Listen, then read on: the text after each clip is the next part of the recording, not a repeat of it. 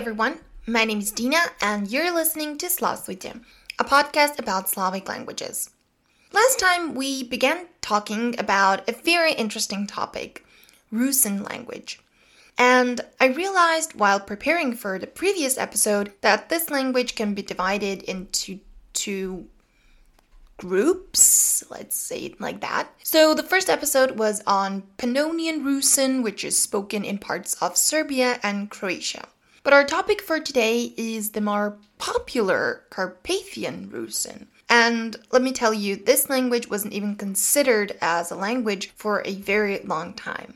But before we get started, I just want to remind you all that there is a new website where you can also find some cool desktop wallpapers for June in all major Slavic languages. And beside that, you can donate and support this show by going to buymeacoffee.com/𝗦𝗦𝗔𝗟𝗟. Yeah, that would mean a lot.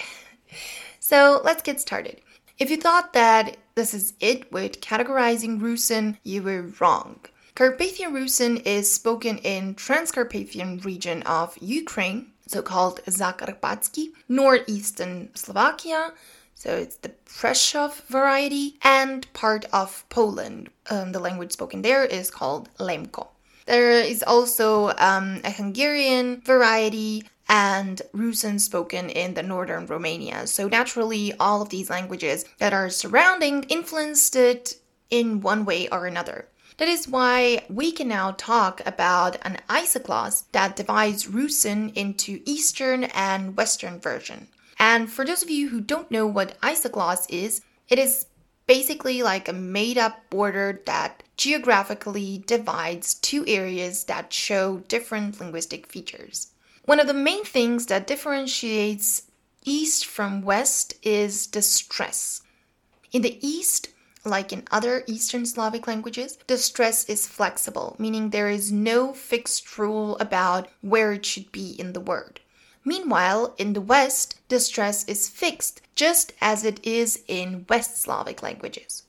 So Western part was more exposed to all kinds of influences, as I mentioned. Hungarian, Slovakian, Polish, Romanian, they all contributed to the development of the Rusyn on that side of the imaginary border.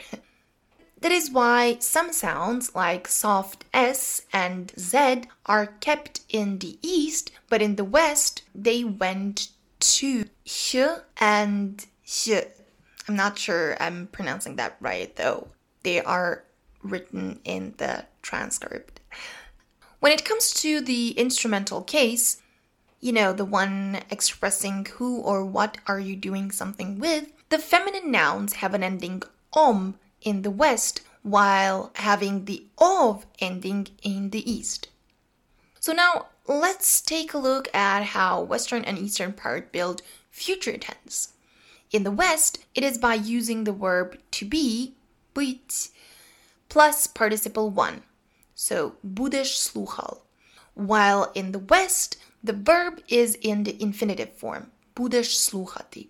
If you think you're starting to get a clearer picture about Rusyn, I will try to confuse you just a bit more. So now I'm talking about both varieties and what makes this northern Carpathian Rusyn so different. Well, for starters, it has both ы and I sound. There is also a dr sound, as well as two different types of e and o, depending on whether they are followed by a soft or a hard consonant. So if they're followed by a hard consonant, then they're just e and o. But if they're followed by a soft consonant, then they are e and o. Carpathian Rusyn was considered just as a dialect of Ukrainian for a really long time, and it does share a lot of features with East Slavic languages, the so-called polnoglasие. You can listen to the episode on liquid metathesis to find out more about this. Then the loss of dl-tl group, which are still preserved in Pannonian Rusyn, if you remember. However, let's not get too carried away, because Carpathian Rusyn has also a lot of features that do not resemble any connection with Ukrainian. So the first one would be the ending in present tense for the first person plural, which is 𝗦. So piszemy instead of piszemy. In Ukrainian, it's piszemy.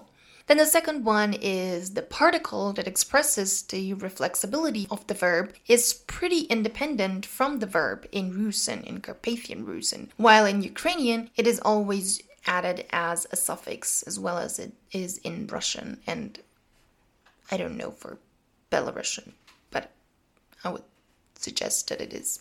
There are no soft consonants at the end of the word, so if we have piat in Ukrainian, we have piat in Rusyn. So as you can see, a lot of things do point to the fact that this is a separate language. Until today, there are 3 codified versions of Carpathian Rusyn, so the Slovak, Transcarpathian, and Polish or 𝗦𝗏𝗏. Side note, it is called 𝗦𝗏𝗏 because of the very often usage of the word lim only instead of lish. They are all very similar when it comes to orthography. However, there are a few sounds that are added into the Transcarpathian version. This is a Serbian j and Hungarian u and uv. In the Polish version, 𝗦𝗏𝗏 version, there is w sound. You can find the alphabet and dialectal map at the end of the transcript of this episode, which is listed in the show notes. So thank you for listening. If you have any other suggestions or comments, you can always find me on Instagram or at SlavicTeaParty@gmail.com.